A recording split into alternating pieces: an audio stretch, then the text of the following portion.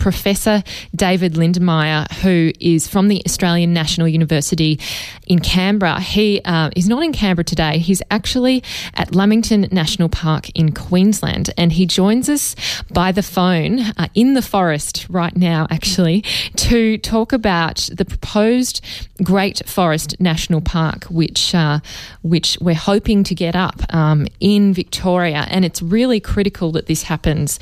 And David is going to share with us why that's so. So thanks, David, for joining us. It's a pleasure, Amy. And so, first of all, this issue of a Great Forest National Park has been around for a significant time, and you've been researching the Central Highlands, where this proposed national park or expansion of a park is to be, and the mountain ash forests in particular. And something that our listeners may know is of the leadbeater's possum, which is Victoria's faunal emblem. It is in danger. It's critically endangered, actually, of becoming extinct, and that's not the only ecological disaster that is looming for this area in Victoria. David, with this Great Forest National Park, why is it so important that we protect the forest that exists in the Central Highlands, Victoria, and what's happening at the moment that means we're not? Okay, so there's lots of points there, Amy. Let's go through a little bit of a checklist of the key reasons. The first thing is the Great Forest National Park is critical for the conservation of leadbeater's possum.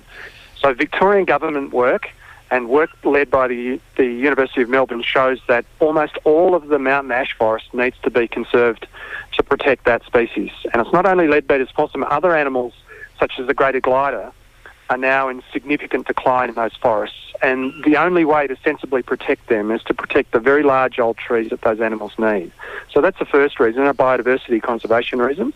The second one is an economic reason, and that is that the potential economic benefits of a major national park are enormous. We've done the environmental accounts and the economic accounts for that region, and without any infrastructure development, tourism is worth $260 million to the regional economy each year, whereas logging is worth $9 million. So there's a 72 times difference in terms of contribution to the economy. So there's enormous untapped potential there to turn this area into a huge opportunity for jobs, a huge opportunity for environmental protection.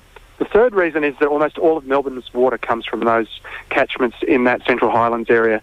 And so the Great Forest National Park is critical to protecting the city's water supply in the future and keeping a lid on water costs. Otherwise, Melbourne's water supply costs are going to just explode out of control. So there are many really key reasons, from ecological reasons, but economic reasons, water supply reasons, and employment reasons why you would go with a Great Forest National Park. But we're currently not protecting this park, and those ecological and economic reasons aren't being really given enough gravity, are they? With this logging that has existed in the park or in this area for quite a while, what is the effect of logging for the forest? Just how detrimental has it been, and will it continue to be? So clear fell logging is extremely significantly detrimental to these entire ecosystems. It removes the large old trees in these forests, which are critical for 40 species of vertebrates, including critically endangered ones such as leadbeater's possum. Logging also changes the fire regimes. So what happens is that logging makes these forests more prone to very high severity fire, and that's what we found after the 2009 wildfires.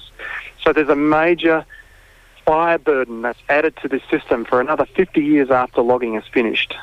So this is a really critical point. So we have also the removal of old growth forests. So old growth forest stopped being logged in 1990, but we still have the hangover of that, which means it'll be another 100 years until new areas of old growth are recruited. Now, old growth is really important for suppressing fire severity. It's really important for producing the most water, and old growth is also spectacular in terms of a tourist attraction. So we have very little old growth forest left in this system, and we need to work hard to restore old growth to its previous levels. So the national park is critical to head off the major drivers of decline in the system, which is widespread industrial clear felling. And so, go ahead. Really, economically, environmentally, and socially, it's quite clear that the Great Forest National Park is absolutely essential to the integrity of that region and also as a critical part of Victoria's economy going forward.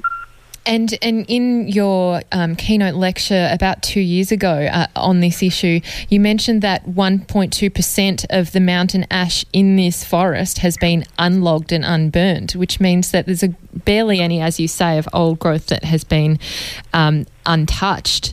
But also that the old growth cover in this system has declined by 95 to 97% of what it once was.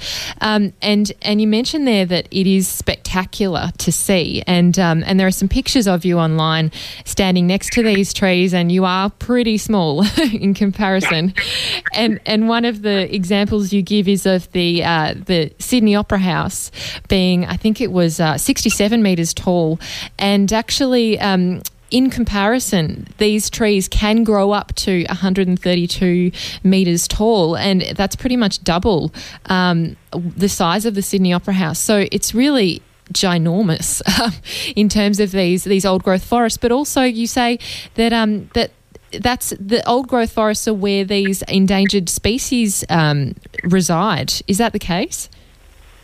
Yes, that's partly true. So old growth forest is critical because old growth is where we get the most big old trees, and the big old trees are critical habitats for these animals. And when I say big old trees, we're talking about trees approaching 100 metres tall and up to 4 metres in diameter and over 190 years in age and going up to 550 years in age. So these are really important, iconic pieces of environmental infrastructure, if we want to call them that, in these kinds of forests. And lots of things don't happen without these big old trees. And that's what's in vanishingly short supply across these ecosystems, and logging is one of the things that removes these big old trees, either directly during the logging process or indirectly when the forest is burned to remove the logging slash after cutting. So old growth used to be somewhere between 30 to 60% of these forests. Now it's actually less than 1.2. It's 1.16% of mountain ash forest estate is old growth.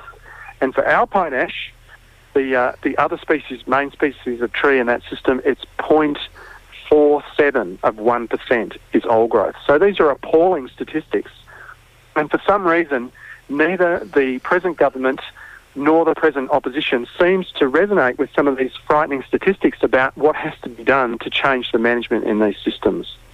Well, before the state election, Labor wasn't going to absolutely commit to this Great Forest National Park, but they set up a task force to discuss it. I'm sure there's been many task forces on this issue. I have to interrupt you there, Amy. That's not true. Oh, okay. The day before the last state election, I received an email from former Minister Lisa Neville's office saying that the Great Forest National Park would happen, and it would happen within 6 months, and they were going to set up a task force to create the pathway to do that. So apologies. I have documented evidence to show that the former opposition, now government, had committed to the national park, and we're going to go ahead with it. Interesting. And now, several years later, they haven't delivered on their promise. No. And I'm afraid governments need to deliver on their promise to have credibility with their voters. Absolutely. Well, yes, my source there was Fairfax, so they were clearly wrong. We're speaking with Lisa Neville, and maybe she didn't make clear that she'd committed. That really does change things a lot because, to me it doesn't change things a lot, but to others who see promises as being really important, it changes a lot. And Lily D'Ambrosio is the minister who's replaced Lisa Neville. How have there been any movements within government to give way on this issue? And, is the reason why they haven't moved on it because of the logging industry and its influence?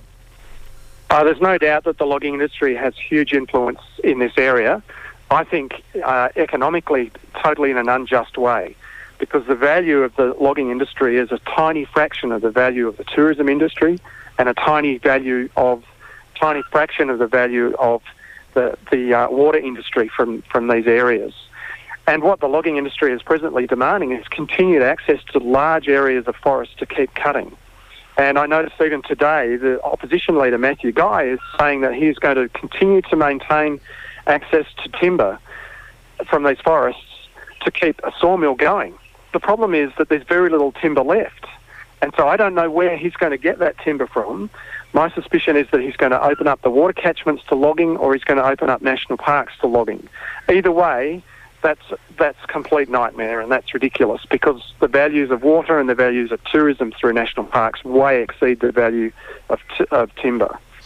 And so I'm calling on Matthew Guy to make it clear where he's going to get this extra timber from to run these sawmills, because our analyses show that timber simply doesn't exist. Our analyses show that really we've got about 5 to 10 years of sawlogs left before the sawlog resource is depleted. And we've actually known this for about 5 to 10 years now, particularly after the 2009 fires. So essentially what really needs to happen is we need to transition the logging industry out of native forests very quickly, while making sure that that's done in a socially just way, largely because the resource simply isn't there anymore, and the value of other resources like water and tourism far exceed the timber value.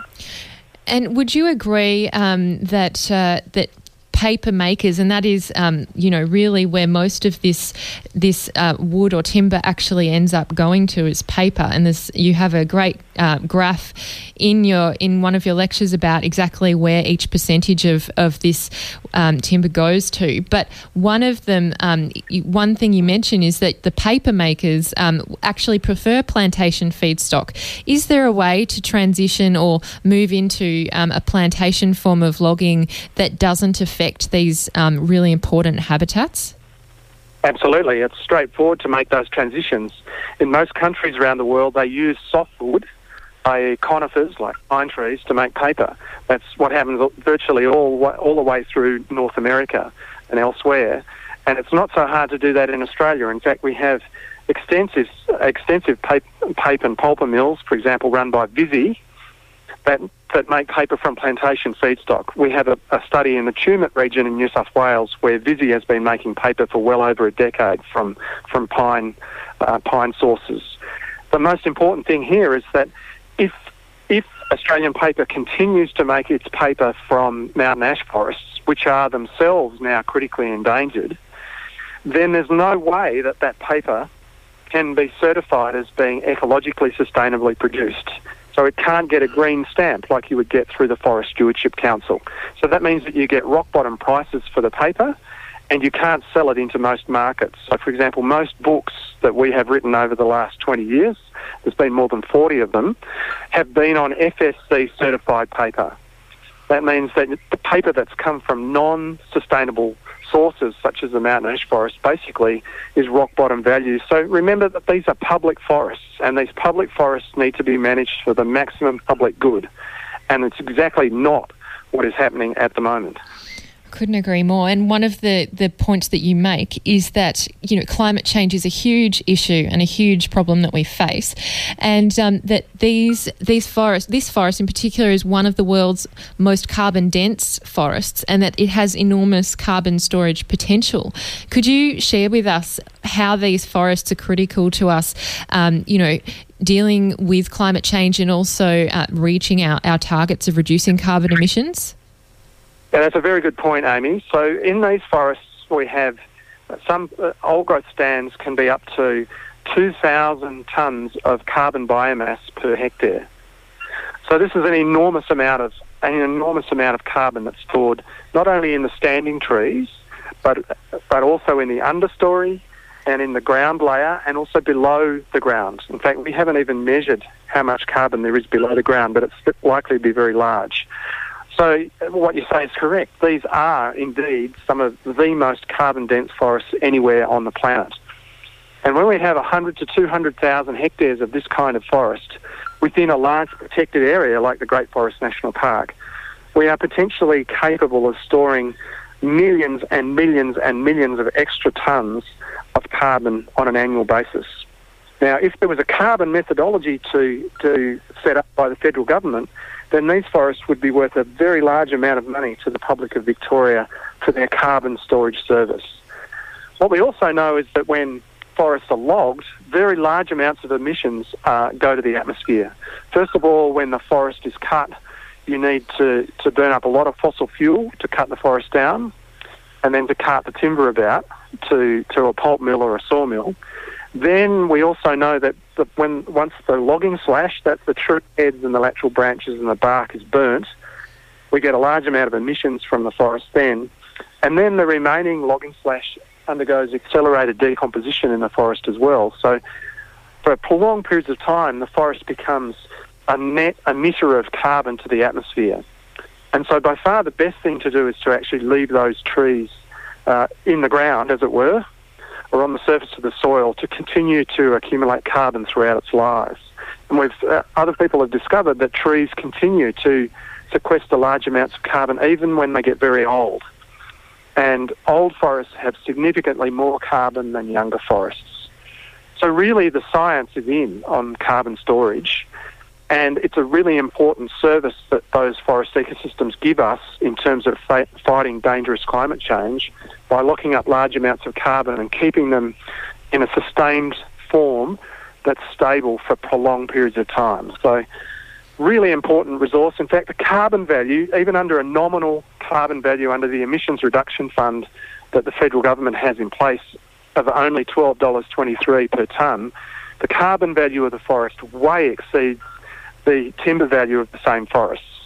So not only on a water value, on a tourism value and on a biodiversity value, but also a carbon value, it's quite clear that you need to move towards a Great Forest National Park. And that's why I'm such a strong advocate for sensible decision-making based on evidence to move towards that outcome. Absolutely. The facts are in, the science is in, and you and your team and many others have been contributing to this science for so long and advocating on this issue. What can our listeners and people in Victoria do to convince the government that this is the right thing to do and that we need a Great Forest National Park? Because, you know, it is 1.5 hours away from the CBD of Melbourne. This is it's on our doorstep. You know, it is great for tourism, but these forests have inherent value within themselves to the environment, but also just by being there. What do you think needs to happen to make this forest become a reality, and how do we put pressure back on the Victorian government?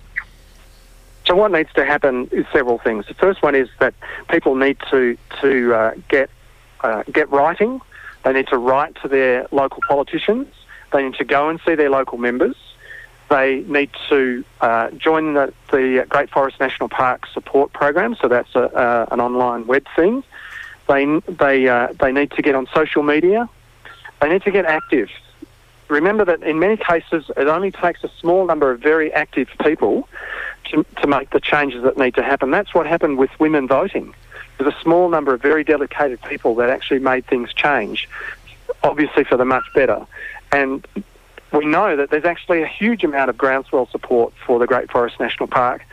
People have to become more vocal and more active and get more involved to push governments to make sensible decisions based on evidence and based on good outcomes for the state, and to put to bed some of these ridiculous arguments from the Liberal opposition that they're going to find timber in water catchments and in national parks and start logging those, when those areas are way more important economically in terms of their water value and their tourism and biodiversity values. So we need to stop those kinds of ridiculous calls to log catchments and log national parks.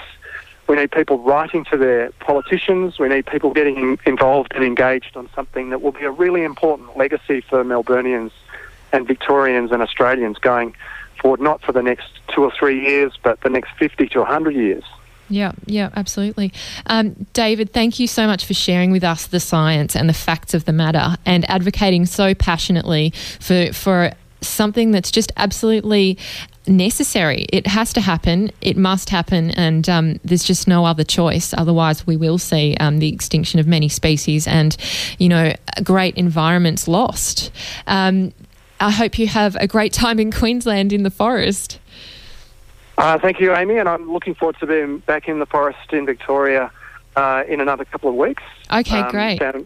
Yeah, and thank you very much for your time and the chance to explain what the outcomes are here. No, it's our pleasure. It's really, really critical. Thank you, David.